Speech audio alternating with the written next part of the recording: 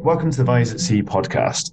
This podcast was developed with funding from the Economic and Social Research Council via the Southwest Doctoral Training Partnership, and it was produced by Sonia Levy and Elis Jones.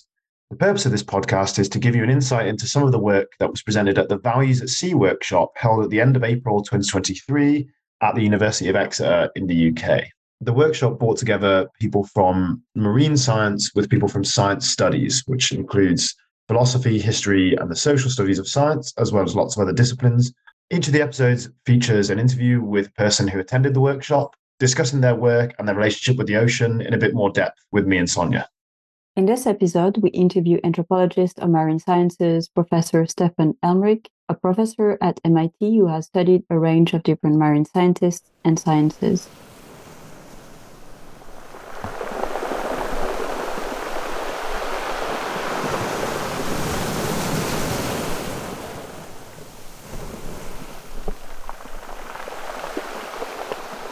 So to start, we thought we'd ask you whether you could tell us who you are and what you do.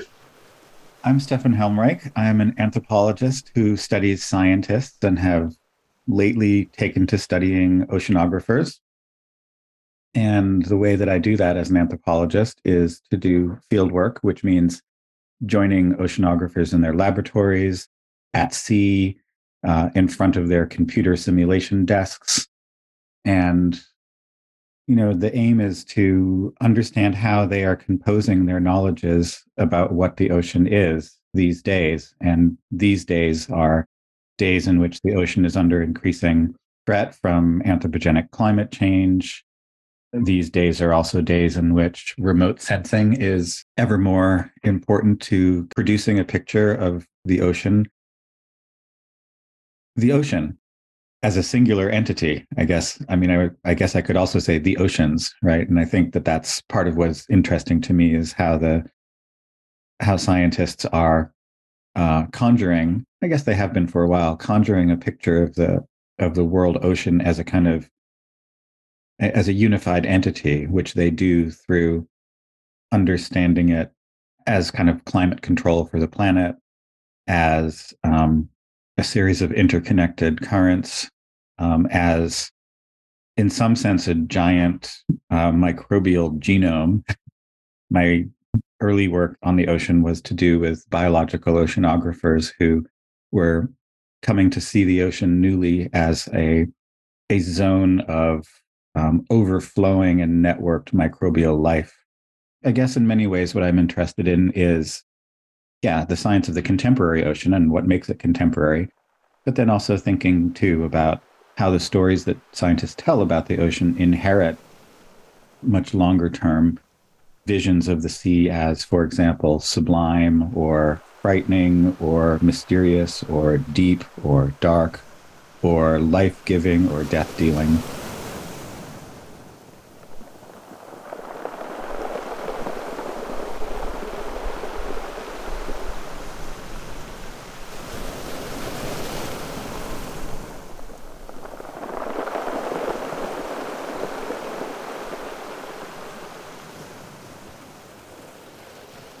According to your work, what is the ocean and how does it manifest itself in your research?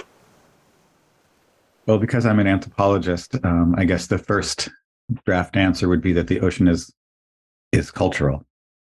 The ocean is many things on its own, and in most Western epistemology has been assigned to the realm of nature or the natural. But I'm very interested in how, even in that construal of the sea, scientists are persistently thinking about the ocean through narratives, through symbolism, through ongoing myth-making practices. So that's one thing. And then with respect to the kind of work that I do, the ocean is also a scientific object. It's a cultural object and it's a scientific object for the people about whom I write. And well, it manifests itself, again, I keep saying this, for the people I write about. So part of what the ocean is for me is what it is for them. I'm very interested in learning what today's scientists imagine the ocean to be.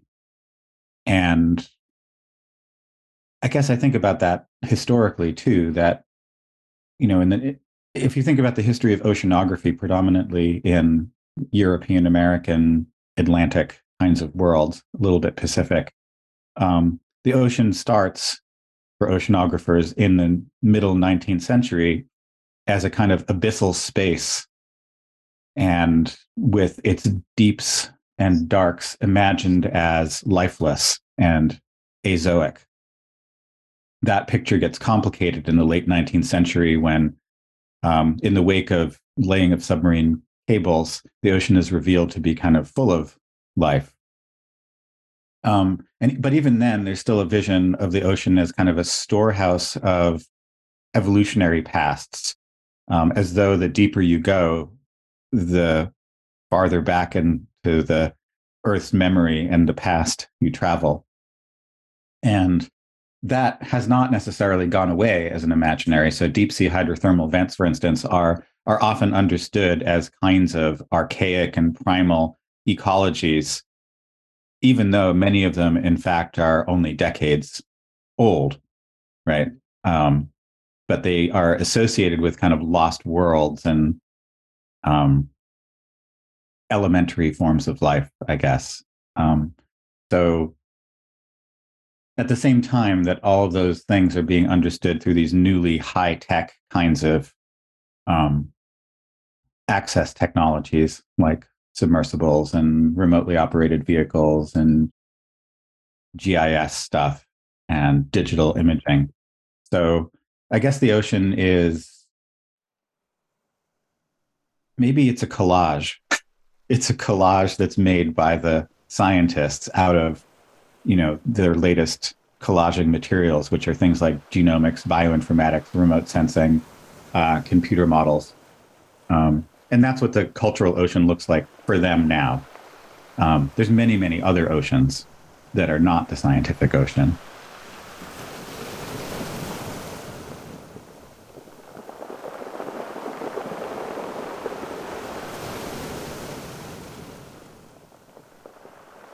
And you've kind of moved from different versions of these oceans then as you've been going through the work you've been doing. Yeah, so my first ocean book, Alien Ocean, Anthropological Voyages in Microbial Seas, was very much about transformations in biological oceanography, and in particular, the rise of a field that used to be called marine microbiology, but then kind of rebranded itself as microbial oceanography, so that the microbes were not just in the sea, they were the sea. The sea is made of them. And so that was that still exists as a ongoing field of inquiry. I feel like that's a very biotech ocean in a way.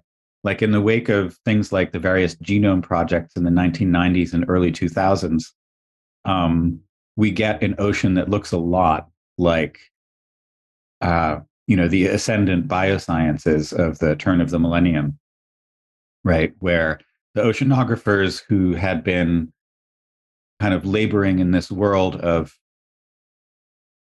old-fashioned field science, they started using DNA sequencers and flow cytometers and phylogenetic computer programs to kind of do to the ocean what was being done to animal genomes.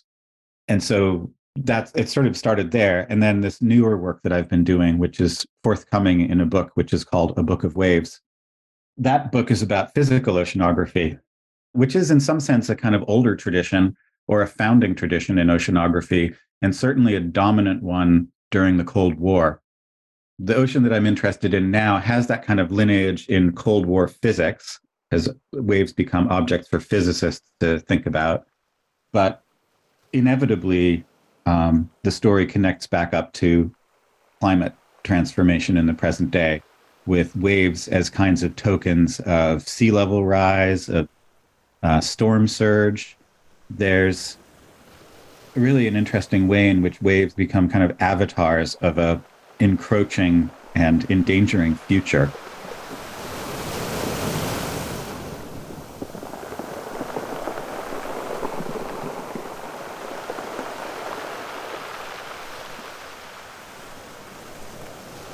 So when did you start to really think and care about the ocean? Was there a moment in your life you can remember doing that, or has it always been kind of there for you? I think it's always been present because I've lived in coastal areas. So I mean, it's a story of coastal encounter first of all, right? So I grew up in a combination of the east and the west coast of the United States, so the Atlantic and the Pacific, and um, it's hard to narrate what it was exactly about it that fascinated me in the pre PhD time. Because now, my vision of the ocean is just covered with lots of jargony theory words. In California, I took to body surfing and came to think about the ocean as a space in which to swim. Swimming is an important part of it, which is part of a kind of uh, white American middle class kind of beach holiday social form. Something interesting I noticed during interviews I conducted as part of my PhD with different coral scientists was that a lot of the marine biologists I spoke to were kind of very interested in spending time in the sea and in marine activities. One of the people I spoke to was a taxonomist, and it was immediately apparent that the way they engage with the sea was very different. So they were talking about being interested in collecting things, but not really liking spending much time in the sea. So there was less of this kind of marine identity there. So I think in the case of marine biologists, you get this kind of, I noticed anyway, this interplay between liking being in the sea and studying the sea in certain ways. Um, is that something you've noticed, for example, in differences between biologists and oceanographers? I think it's certainly the case that many oceanographers these days come to their science through a kind of personal narrative that's very much about being in the sea. And seaside vacations figure prominently, um, which also proposes the meta question of why people feel obligated to tell a story that's biographical, right? Because that's also a certain genre, right, of kind of turning one's biography into a synecdoche or a metonym for, you know, interest in the ocean itself, right? As though one kind of stands for some kind of universal human apprehension of what the ocean is, which is an extremely class and national and race specific kind of um, iteration, right? Um, so maybe I'm trying to both answer and evade your question, or answer as well as kind of contextualize the question.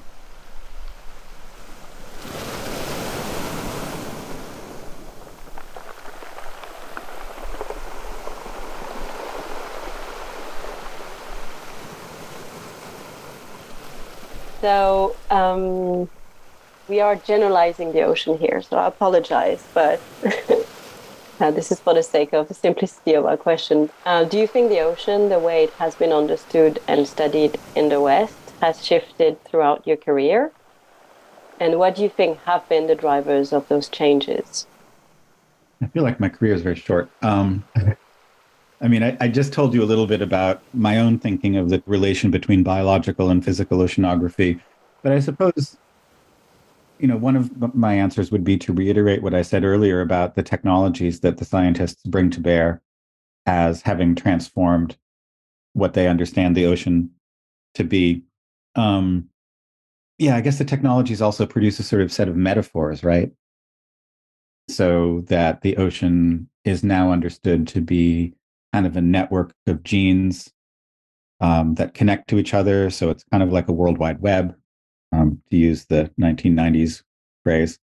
So I guess, yeah, there's a technological story. So certainly things like computer simulation have become incredibly important for understanding what oceans do and are. There are a number of projects in digital representation of the sea. There's something called the digital twin of the ocean, and there are digital doubles of the ocean. And so I think that there's a way in which the ocean as a whole has been kind of sucked up into the computer for the scientists who wish to study it, which is actually it's interesting to think about this maybe next to the rise of Google Ocean. Google Earth, which begat Google Ocean, was pretty early on criticized for the inadequacy of its representation of the ocean.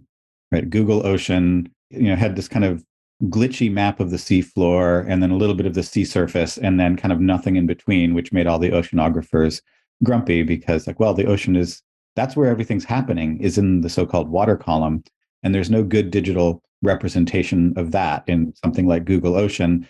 And so I think a lot of the computer simulation work that oceanographers have been doing has been to try to fill in all of that stuff and bring all of the dynamics of the undersea into focus. So I think a lot of the transformation has been about, this kind of relatively novel mode of representation, namely through computer simulation and visualization.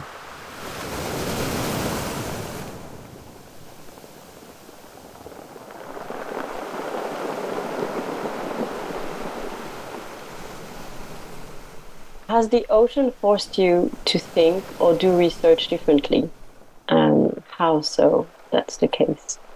Well, doing ethnographic fieldwork about oceanographic fieldwork, which has pressed me to kind of go to sea with scientists, certainly makes me think about what anthropological fieldwork and science studies fieldwork looks like in those settings. Now, in some sense, the setting of a ship or a research vessel is a rather canonical kind of anthropological or sociological kind of setting, because it's isolated and it's a finite community of people that are kind of in one place. And so very old school kinds of social science tools are not difficult to use. You can draw a map of the entire thing, you can try to figure out what everyone's doing, and it's a very stereotyped social circumstance in which people have roles. And so in some ways there's a way that the ocean is, or the way that it's not the ocean, right? It's the way that scientists access the ocean. In some ways, it's a kind of a throwback to very early kind of anthropological grids of intelligibility that are put onto, say, islands, right? Because the research vessel is a kind of mobile island. At the same time, there is something about being at sea that, for the scientists, that they find compelling and important. Now, some of that might be a kind of expeditionary heroism, which is a phrase that the historian of oceanography, Naomi Oreskes, uses, right? The idea that to be an oceanographer is to be, engaged in this kind of difficult physical work and presence at sea.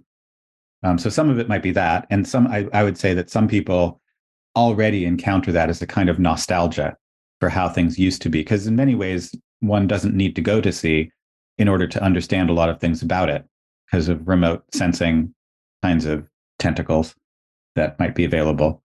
At the same time, that being at sea, not surprisingly, confronts you with things that happen that you didn't predict, right? The ways that all of the dynamics you might be interested in kind of come together in all these contingent ways, right? If you only try to access the sea through remote sensing, and you have a set of devices that are meant to measure particular things like conductivity, temperature, chlorophyll concentration, all those things, you might miss all this other stuff that's happening, right? And so going to sea is a kind of empirical check on that. And that's certainly been the case every time I've been out to sea with scientists, is that things happen that they don't expect. I mean, interesting things, and then also really annoying things. Like everything breaks in the ocean too. That's also interesting, right?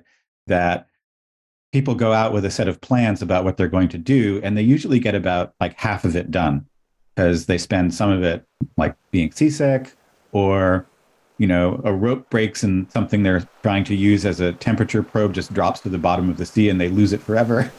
And there goes $50,000 of your National Science Foundation grant.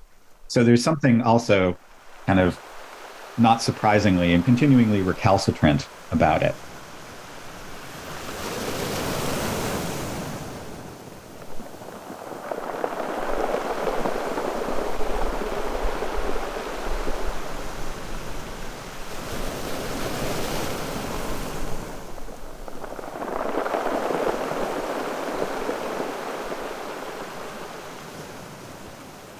Have certain sensory elements prevailed in Western knowledge production of the ocean?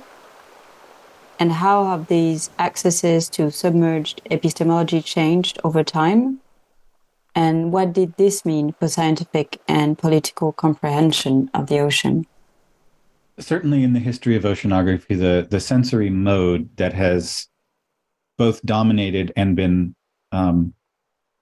desired is a visual one. And more than just a visual one, also a kind of synoptic one that wants to see a lot of things at the same time. And so, the idiom of the map is very important. So, and the visuality of the map.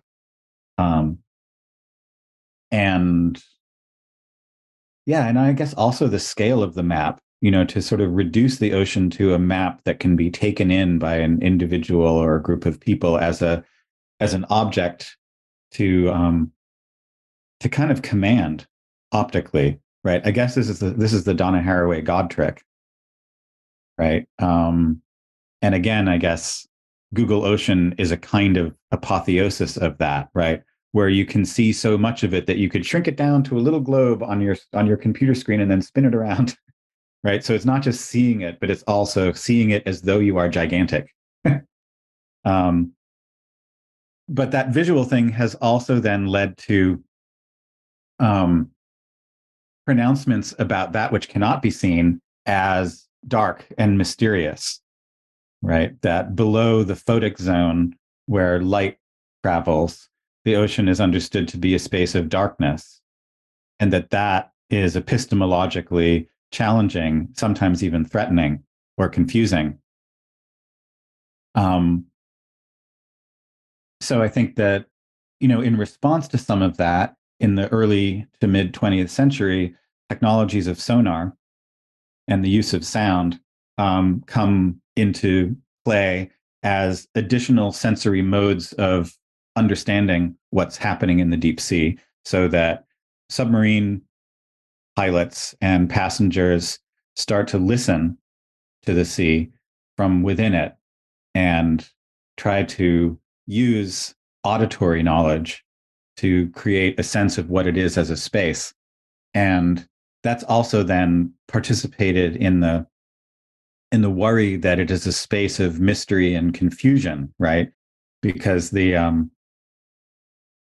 a number of extremely interesting stories about early submariners listening to the sea and having no idea what they're hearing. Are they hearing unknown sea creatures? Are they hearing enemy submarines? Are they hearing crackling shrimp? All of those things kind of produce this kind of swirl of confusion. And where is the sound coming from? And how fast is it coming? And how big is this space anyway? One thing that's interesting about the history of sonar is that eventually all these things start to become visualized. So they're dragging this auditory kind of stereophonic sound knowledge into the realm of the visual to try to capture it and understand it, right? So that no one needs to listen to sonar anymore. Sonar is still used, but it's kind of instantly visualized. Like, yes, this is the map.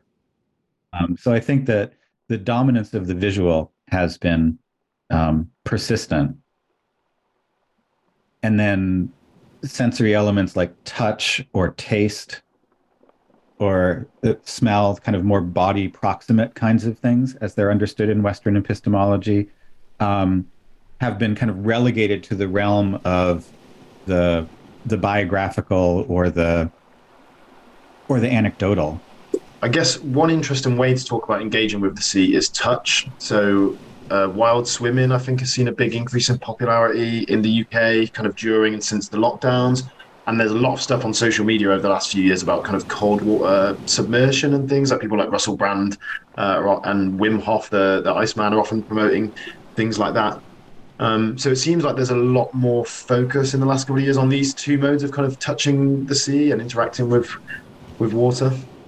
Yeah. At the same time that those have a social kind of condition of possibility. But what you point to is interesting to me because it does seem to kind of page back to actually earlier moments in British history, the rise of the water cure and the beach vacation and of bathing in places like Brighton, right? So, and bathing, which is not swimming, right? Like, so I think, middle-class Victorian folk, showed up at the beach with the idea that the waters were healing, but they needed to be kind of approached cautiously and in a kind of quasi-medicinal mode.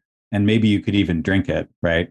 I think there's stories about, Charles Darwin drinking salt water to see if that was going to be helpful for some health maladies, right? And that early, right? I mean, people had to learn how to swim, right? And this is a whole moment in the 19th century of a lot of Europeans kind of learning to swim and to head to the seashore as a space of kind of meditation and sublimeness and salutary vacations, but they weren't swimming yet. So there's that. So what's new, I guess, maybe is the wild swimming, right? Is that, well, of course we can swim now, and so there's sort of a return to the water as a space of healing, but with this kind of new formation of, I don't know, a certain kind of common sense athletics, right? I mean, people don't really realize that when they swim, that there's a history to that. There's a history to knowing how to swim and learning how to swim in certain ways. There's an amazing thing that the anthropologist Marcel Mauss wrote in his work on techniques of the body about how he swam and how the younger people around him swam. This is like, I think he wrote this in like the 1930s or something like that, where, he's realizing that his generation of middle-class French people swam in a certain way. And he compared it to like being a steamboat and kind of having to go underwater all the time and gather water in your mouth and then spit it out. And then he's looking at the younger people like they're not doing that. They're doing something else.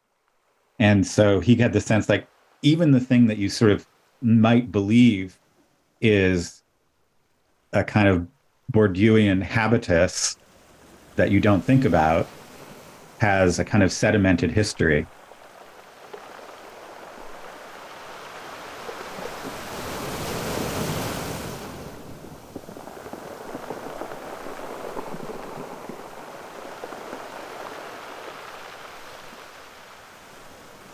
According to your experiences and work, what's missing for a more encompassing understanding of oceanic worlds? And that could be ecologically or sociologically.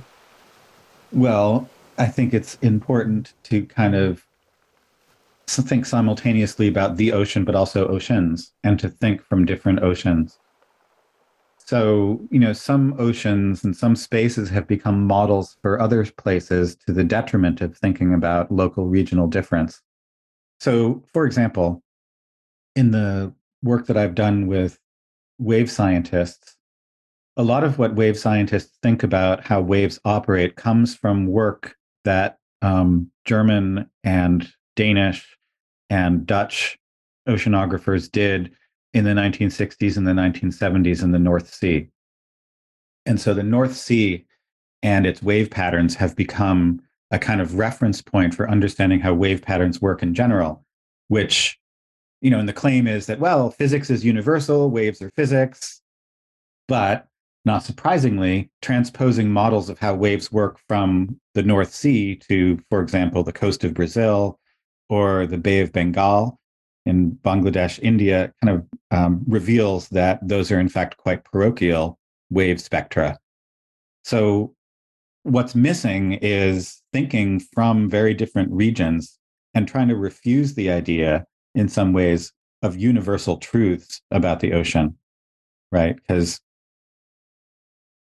so many of those are very, very specific to where the experiments were done, who was doing them, what they cared about. Certainly, the separation of water from land works differently in different places, right? So on the coast of Brazil, for example, there are a lot of rivers that give into the sea, and so there's a lot of mud that shows up in coastal regions. And so even what is materially constituting a wave differs in different places, right? There'll be places where there's a lot of silt or a lot of sand, and there'll be places where there's less, right? And so I think one of the things to do is to think about that. There's a lot missing. I mean, the ocean is history, which is what the poet Derek Walcott said, right? And thinking about what kinds of histories the ocean holds is, well, I mean, a lot of oceanographers know this, but I think it could be brought into further public view, I guess. So things like, the radioactivity that's present in many portions of the world's ocean is a historical effect of nuclear detonations in the 1950s and 60s. That is missing from a lot of accounts of what the ocean is and is made of. I mean, oceanographers are both very specialized and very interested in being interdisciplinary and thinking across different domains. And maybe, I'm not sure where I'm going with this, but I was going to say the ocean is full of fish. And it's important to remember all of these constituents of what the ocean is together, right? So that sometimes what's missing is a kind of holistic picture of how things like ocean currents connect to the travel of fish populations. Now, there's some people for whom this is kind of what they do all the time. It's not missing at all. But I think depending on the questions that people are asking in different places, some of those things can drop out.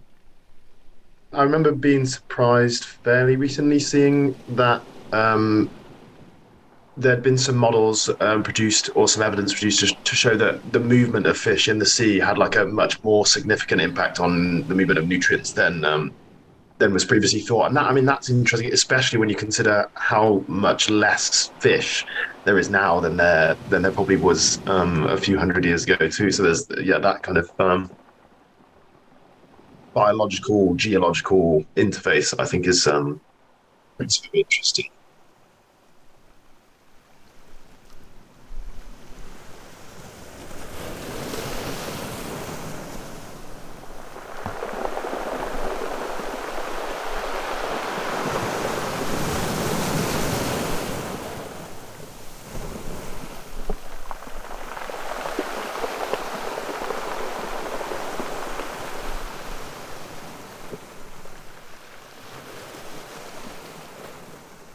According to your research, what do you think the ocean is becoming? Or to put it otherwise, how is the research in marine biology and physics you examine shaping oceanic futures? I think the ocean is becoming the future.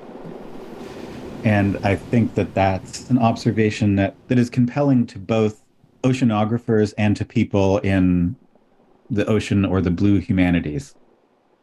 That the future of the world, because of climate change, is more oceanic.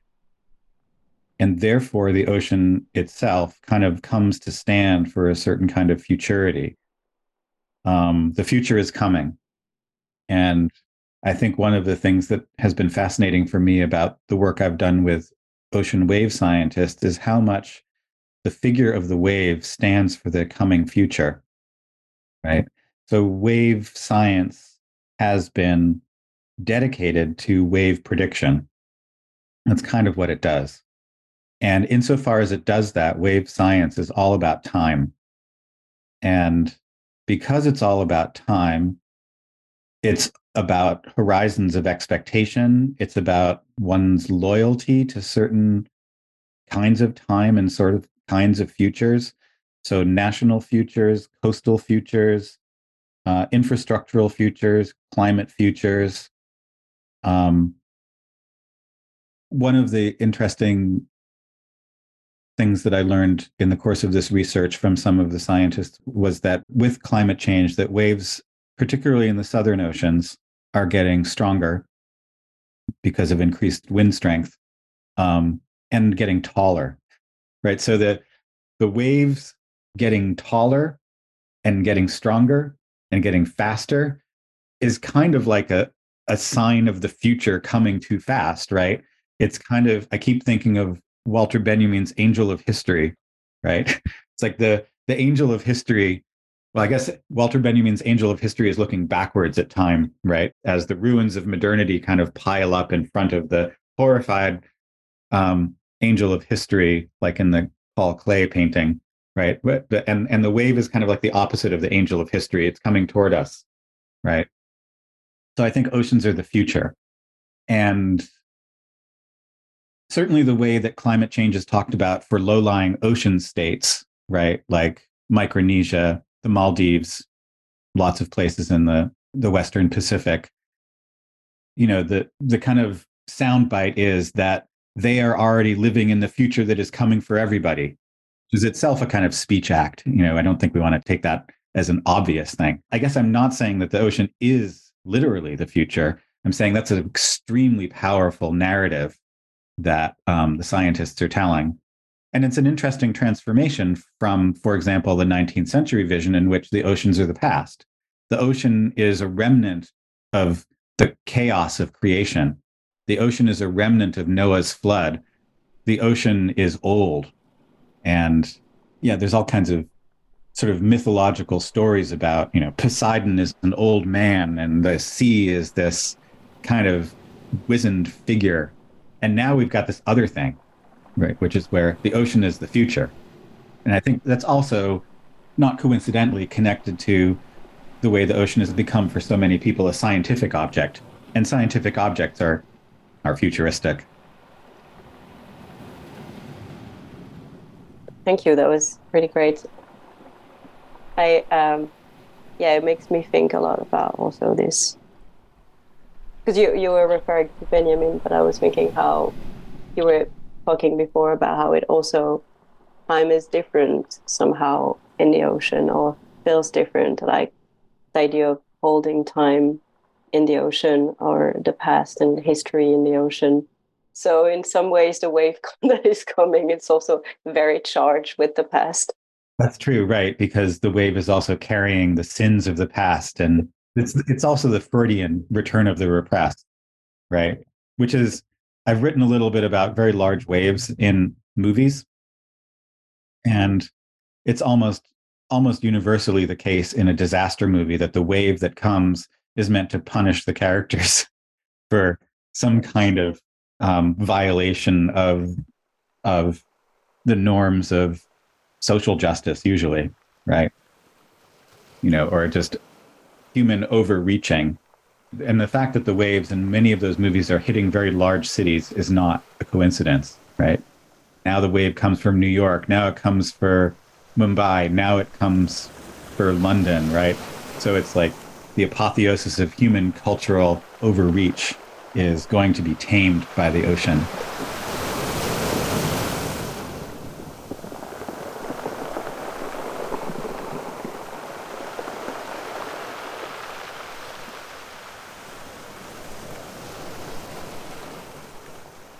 Do you sometimes dream about your research or about marine environments? I think I do, but I don't really have a good narrative about it, because my dreams don't my dreams don't have a very good writing team on them. They're more a swirl of images. I do have a lot of dreams about large waves.